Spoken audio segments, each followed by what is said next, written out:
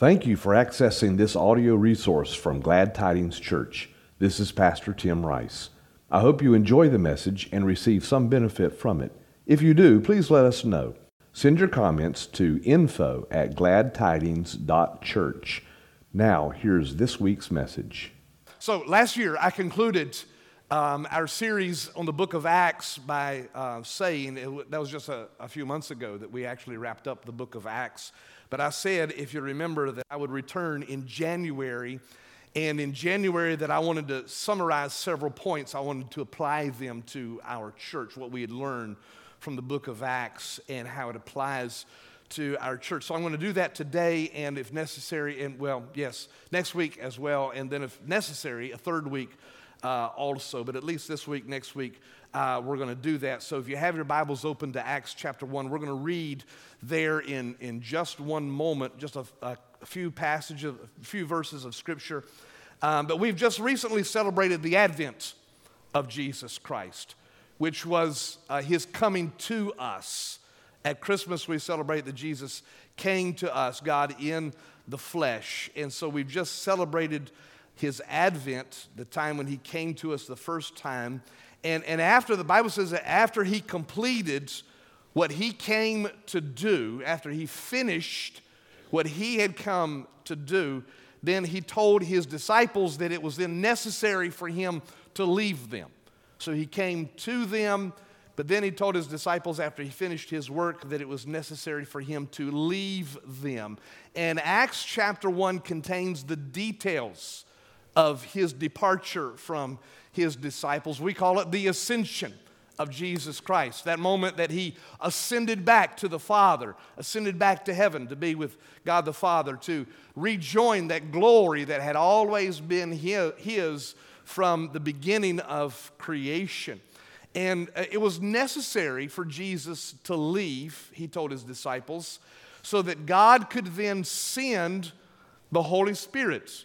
And you know this from our study of the book of Acts. You see, Jesus had finished what he had come to do, but there remained more for his followers to do. So Jesus came, he finished what he had come to do, and then he said, it's necessary for me to leave because there is more for you to do, and you'll need the Holy Spirit in order to be able to accomplish what you have to do. Now, that's an important point for me to emphasize this morning. In fact, it's the whole point of the book of Acts, which records what then the first century church began to do. They got busy about the Father's business. And it's the main reason why we are here today. It's the main reason why we remain here, and that is to do the work that Jesus Christ has given us to do. I mean, we have work to do that is remaining for us to do. And so Jesus did not leave his disciples all alone to figure out how to finish the work, how to accomplish what he had told them to do. Jesus promised that they would receive power when the Holy Spirit came upon them, which would happen, he said, not long after I leave. I'll leave, not long afterwards, you'll receive power when the Holy Spirit comes upon you. And so, here's the point. He left them. He left the church. But he left them with two things. He left them with a great commission. He left them with a responsibility, a task that was in front of them. The Great Commission is to go and to make disciples of all nations. So he left them with a great commission, and he also left them with an incredible promise. He said to them, and I am with you always, even to the end of the age. So he sent his Holy Spirit to be with us. And friends, that's what it means to be the church. That's what it means to be the people of God here in the world, to be a people who are in this world, but not of this world. We're in this world, we're not of this world. We have been saved from this world. However, we have not been taken from this world because we remain for a purpose. We have been set apart to do the work that Jesus Christ has left for us to do. We are here for a purpose, and that is to bear witness to others about the hope that we have received through Jesus Christ. That's why we're here, to be His witnesses. And those early disciples demonstrated for us how to be the church, how to carry out the responsibility that we have to be witnesses for Jesus Christ. So we have examined their examples as we worked our way through the book of Acts, and I've taken many lessons from it. I hope that you have also. But what I want to do today, next week, is I want to condense as much of it as I can into three descriptions of the New Testament church, which I hope, which I believe, which I desire to become descriptions for us also, for Glad Tidings Church. Here they are. I'm going to give them to you, and then we're going to go back and we're going to talk about each one of them. The three descriptions of a New Testament church that I desire to see become descriptions of Glad Tidings Church as well. Number one, the New Testament church, they were together in worship. Together in worship. Number two, they were united by the Word. United by the Word. And number three, they were empowered to witness. Empowered to witness. Now, there are just a few verses in Acts chapter 1 that's going to help me make those points this morning, at least. And so I want you to look at your Bibles, Acts chapter 1, beginning in verse number 12. Then they returned. This is after Jesus had ascended. Then they, the disciples, they returned to Jerusalem from the mount called Olivet, which is near Jerusalem, a Sabbath day's journey away. And when they had entered, that is, when they had entered Jerusalem, they went up to the upper room where they were staying. Peter and John and James and Andrew, Philip and Thomas, Bartholomew and Matthew, James the son of Alphaeus, and Simon the Zealot, and Judas the son of James. Verse 14, and all these with one accord were devoting themselves to prayer, together with the women and Mary, the mother of Jesus, and his brothers. Let's pray. Heavenly Father, thank you for Jesus Christ. We're so grateful that you loved us in such a way that you sent your only Son to die on a cross so that we might be redeemed from our sins and so that we might be adopted as your children. Thank you, Lord, for the Holy Spirit. We're glad that Jesus did not leave us comfortless, but that he sent help to us from heaven. And we pray that the Holy Spirit might come now, and that, Lord, you might anoint me to preach what you desire for us to hear this morning. God, we desire to be a church that is faithful to the New Testament patterns that we have seen in the book of Acts. And, Lord, we need your help to be able to do that. Give us wisdom. God, give us discernment. And please, God, give us a willingness to do what you want us to do instead of what we think is best, God. So, God, please grant us the power that you've promised to us and help us, Lord. Help us to have the same kind of influence in our city and in our region and in the world as the first century church had in theirs. And we ask this in the name of Jesus Christ and for his glory. And all God's people said amen. Amen. Now, before I give any detail to those three descriptions that I've already mentioned this morning, I want to emphasize a very important point, and that's the importance of unity. The importance of unity in the body of Christ. There is a common theme of unity in each one of these three descriptions. The first century was together in worship. They were united by the word, and they were all empowered to witness for Jesus Christ. You may recall that there's a passage actually in Acts chapter 4 that explicitly states that the early church, that they, quote, shared all things in common with one another. The church was radically united with one another. Now that's a measure of unity that was unique to the earliest local body of believers there in Jerusalem. And it probably soon became impractical for them as the church grew exponentially, as it grew numerically, and as it grew also geographically. They were not able to maintain that same sort of having everything in common. That is, they didn't all continue to share everything that they had necessarily. Nevertheless, they maintained that radical sense of unity with one another. And their commitment was preserved by continuing to care for widows, to feed the hungry, and to help the poor. Besides, the point that I want to make here this morning is the enduring value of unity in the body of Christ. God has set a premium on the unity in His church. Unity is important, of utmost importance to the mission and the ministry of the church. In fact, a significant factor for the success of the first century church was that they were in one accord with one another. That they were in one accord. We saw that in several places in the book of Acts. Most notably, you remember in chapter 2 that says on the day of Pentecost, they were what? They were all together and they were all in one place when the Holy Spirit was poured out upon them.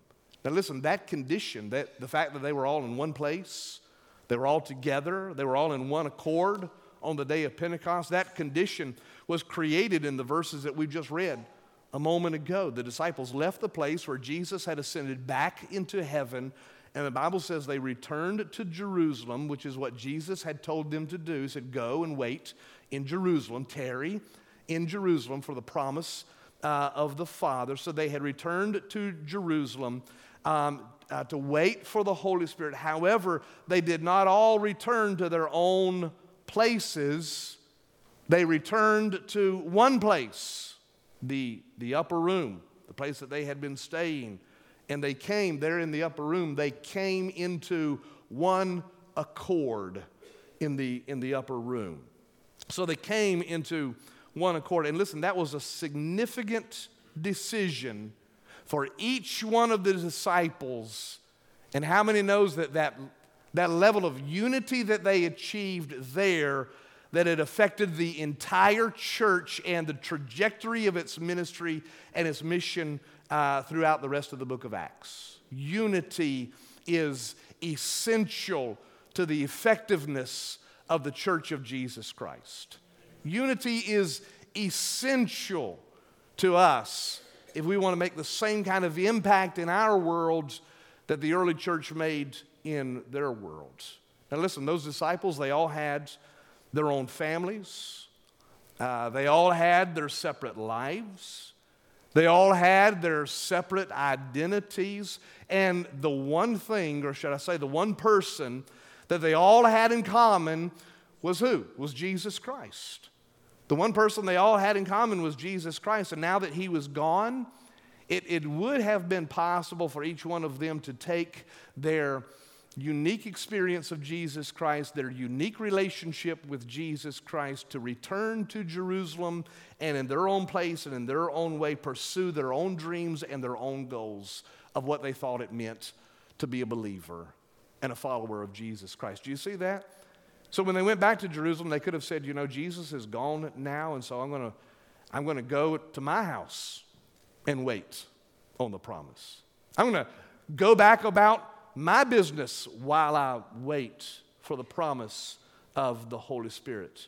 And to be honest, that's how the gospel is often preached nowadays, that Jesus is the means to help you achieve your personal goals and your personal plans. But listen to me this morning, that's not the New Testament pattern. The Bible says the disciples came together. They came together, and with one accord, they devoted themselves to prayer, seeking to fulfill God's plan, not their plan, not their agenda. They weren't after their own agenda. They weren't trying to make it about them. They came together to devote themselves to prayer. They came into one accord to seek after God's purpose and God's plan for their life. So it's easy for us to overlook these verses that we've just read as simply a prelude to what happens in chapter 2. However, these verses are no mere prelude to what happens in chapter 2. These verses are no mere prelude to what transpires in the rest of the book of Acts. In fact, these verses are instrumental to what God does next in the church. You see that? It was instrumental that they came together in one place and sought God with one accord, and it was then that God poured His Spirit out upon the church. So it was instrumental that they came to a place of unity with one another. And it was fundamental to everything that the church was able to achieve from that point forward. So when a church, here's the point about unity that I want to make this morning. When a church is able to overcome their individual preferences, their individual plans, when they're able to overcome their own prejudices, and when they're able to come together to seek the fulfillment of God's purpose for them as a body of believers, then I believe that they can achieve great things by the power of the Holy Spirit. How many are with me this morning?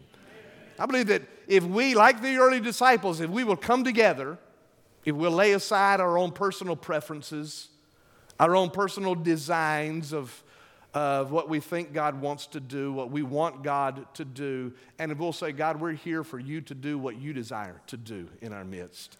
God, we're here to serve whatever purpose you have for us to serve. I'm not here seeking my own agenda. We don't want to make our own name great. We're not here, Lord, to do our own thing. We're here to do what you want us to do.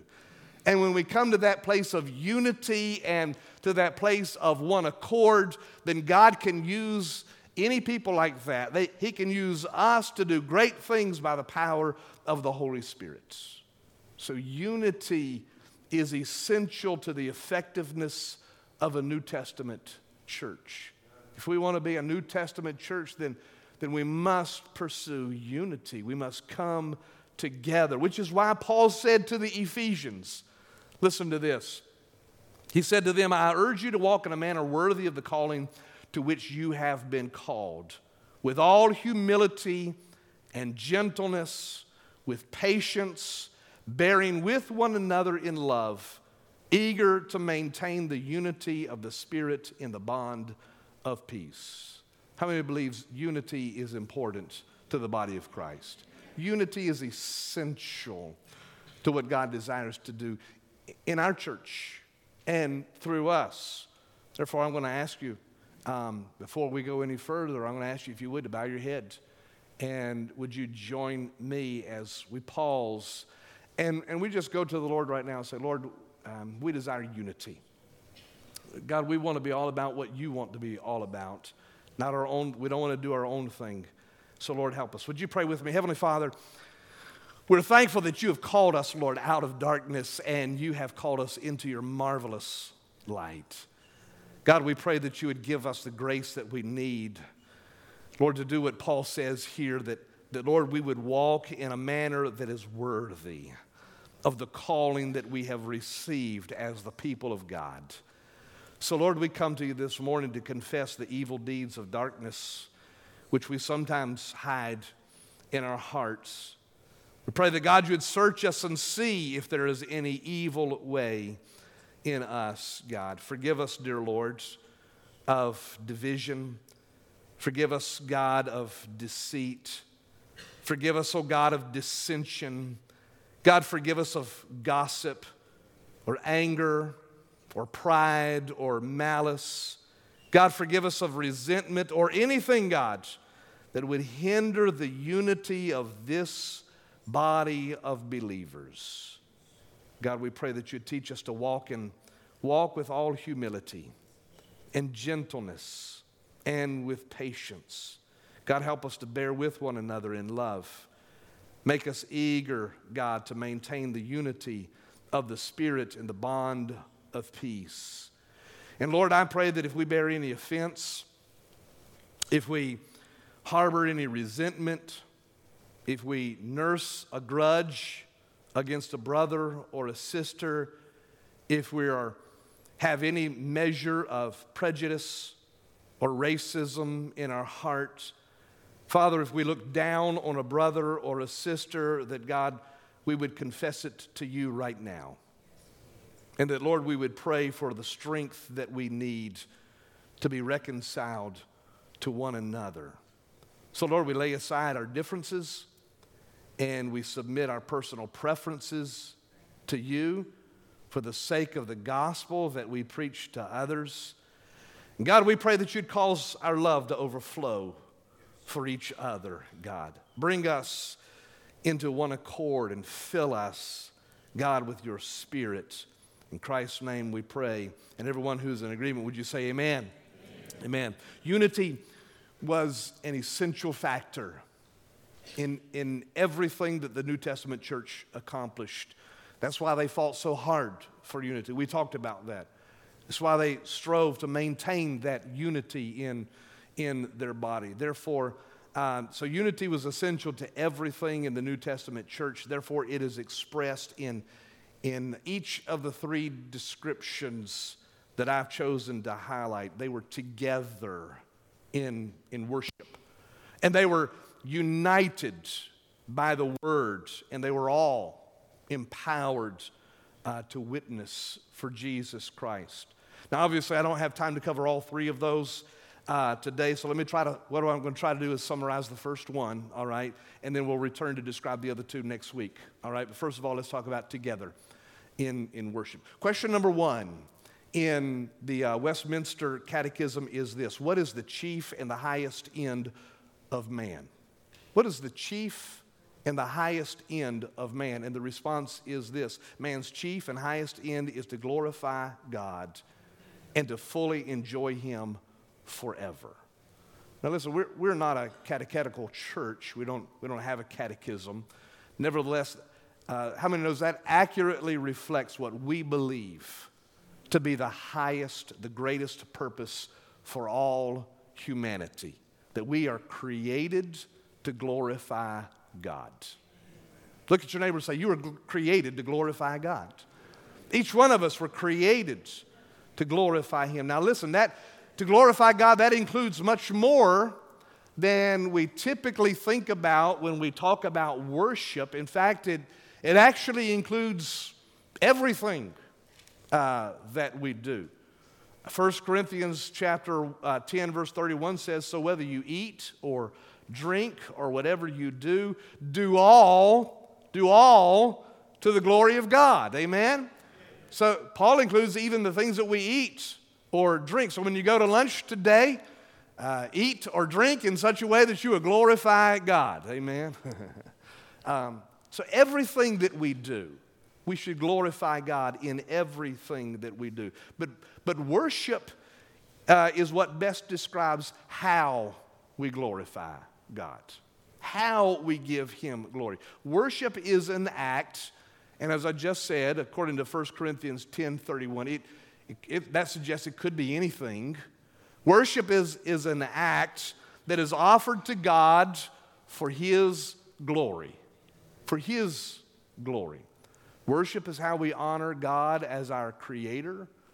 Worship is how we honor God as our Savior. Worship is how we honor God as our Lord, and therefore, this is important, it doesn't depend on how we feel or what we like. I mean, it's all about him. Worship honors God as our creator, as our Savior, worship is about him. So it doesn't depend on how we feel. It doesn't depend on what we like.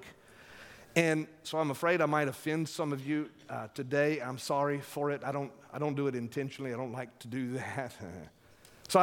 But I may offend some of you here today, but I believe that one of the most regrettable things that we have allowed ourselves to believe about worship is that it must appeal to our desires and our senses. The belief that, well, if I don't like it, it can't be worship. That if it is not moving me somehow, then it can't be worship. That's why some people think they can't worship if there's drums in the sanctuary. Because, well, I just don't think that honors God. That's why some people think that they can't worship unless there are drums in the sanctuary, because we think that it has to appeal to our senses and our preferences. That's why we sometimes keep our hands in our pockets when we're singing one song, but we'll raise them when we're singing another song, because we think it has to appeal to our senses and our preferences. Can I just tell you this morning that if your worship depends more on whether we're singing a hymn or whether we're singing a song by Hillsong, then it might be more about you than it is about God. Amen? So I say amen. Thank you. I know that might offend some of you this morning, but if you care more about the forms of worship than you care about the one that we're worshiping, then there's a problem in our worship. Amen? Because it's not about the forms.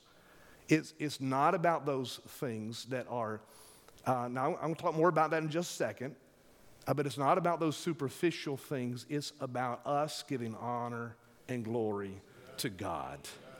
He is the creator. He is our Savior. And He is our Lord. Worship is not about us. Worship is about Him. Just say amen, because I need to hear it. Amen. So worship is about giving glory and honor to God. God is much less concerned about the forms of worship than He is about the faith that is behind them. Now, that doesn't mean that He doesn't care about forms at all. In fact, in His Word, He has prescribed some of those forms for us. But here's the thing, even about even the forms that God's Word prescribes, raising your hands, clapping your hands, dancing, singing, music, all of those things. Here's the thing about those forms. How many knows you can sometimes fake the forms? What you can't fake is the faith behind the forms. So God cares more about the faith that is behind the forms. And here's what's even worse. Even worse, you can confuse, if you're not careful, you can confuse your enjoyment of worship for God's enjoyment of worship. And you can miss the whole point if you think it's about what I like. And it's about what makes me happy and what pleases my senses.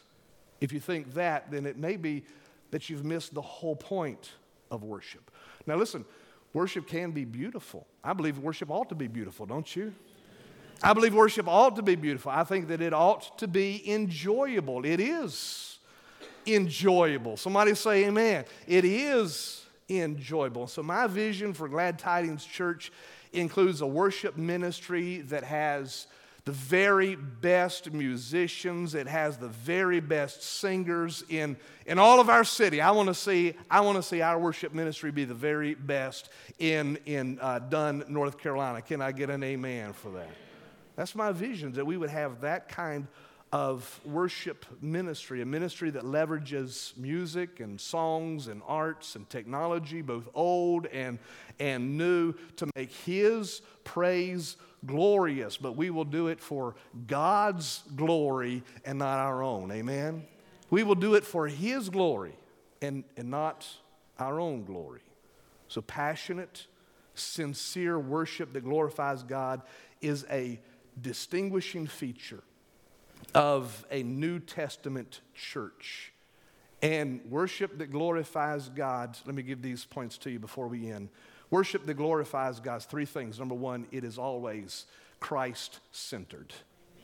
Worship that glorifies God is always, we sang it this morning, let it be Jesus.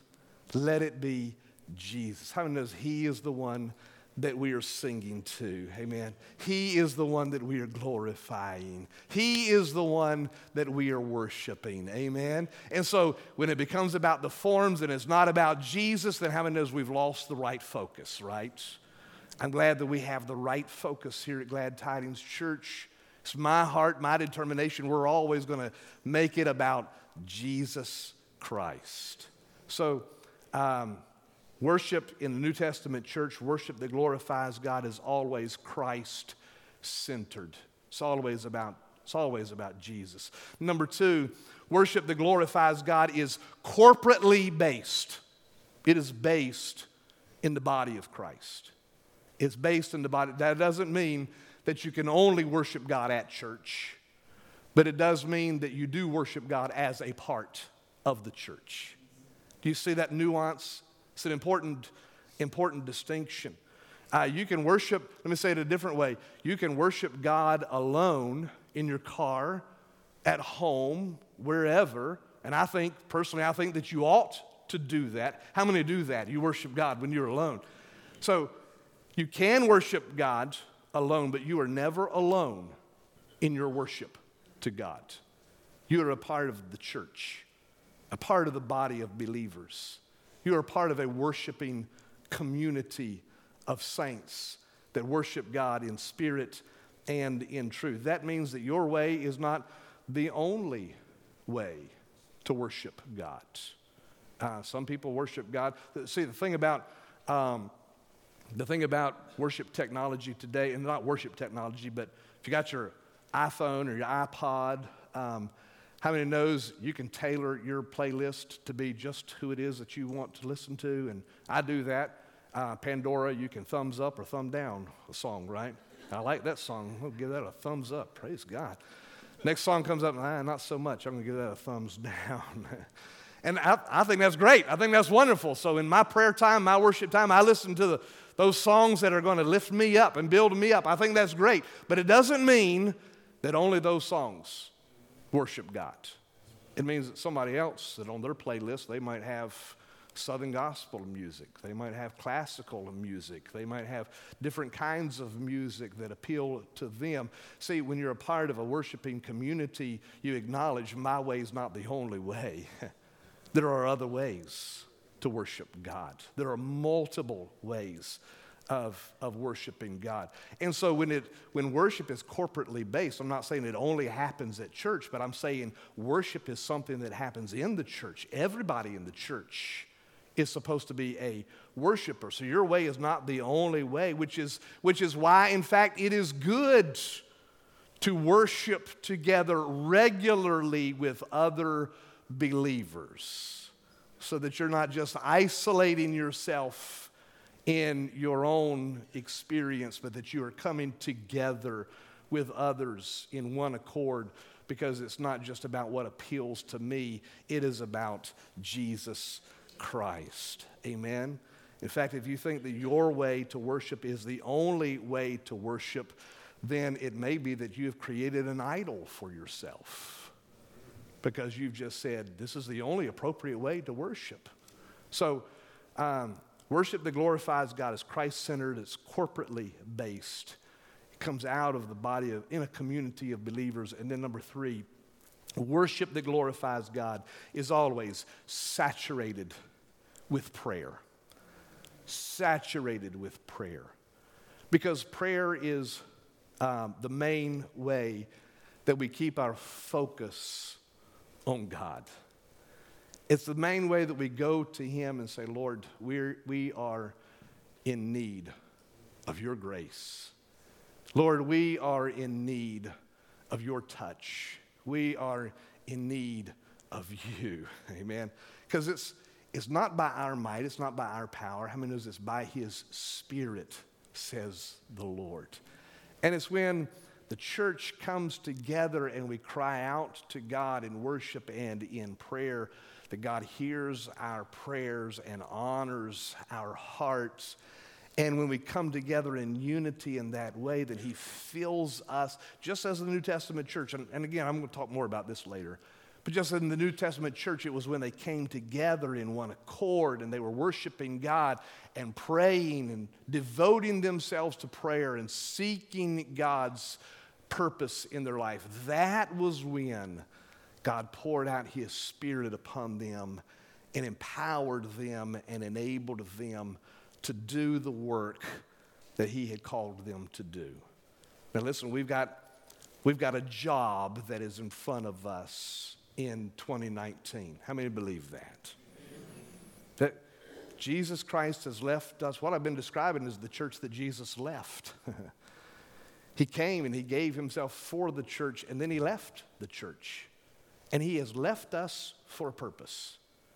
He has left us here to finish the work, to do the work that remains for us to do here in Dunn, North Carolina. To do the work that God has called us to do in our region. And to go and to make disciples of all nations. He's given us a great commission.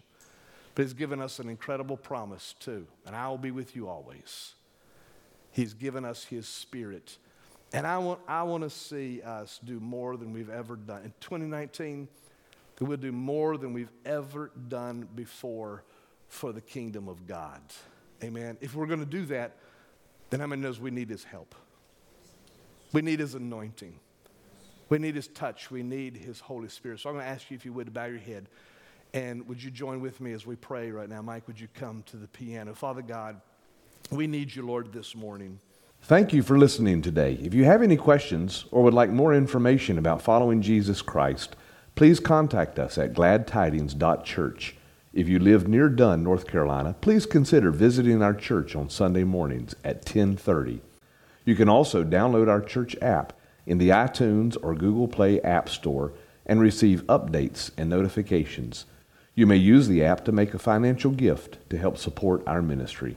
God bless you.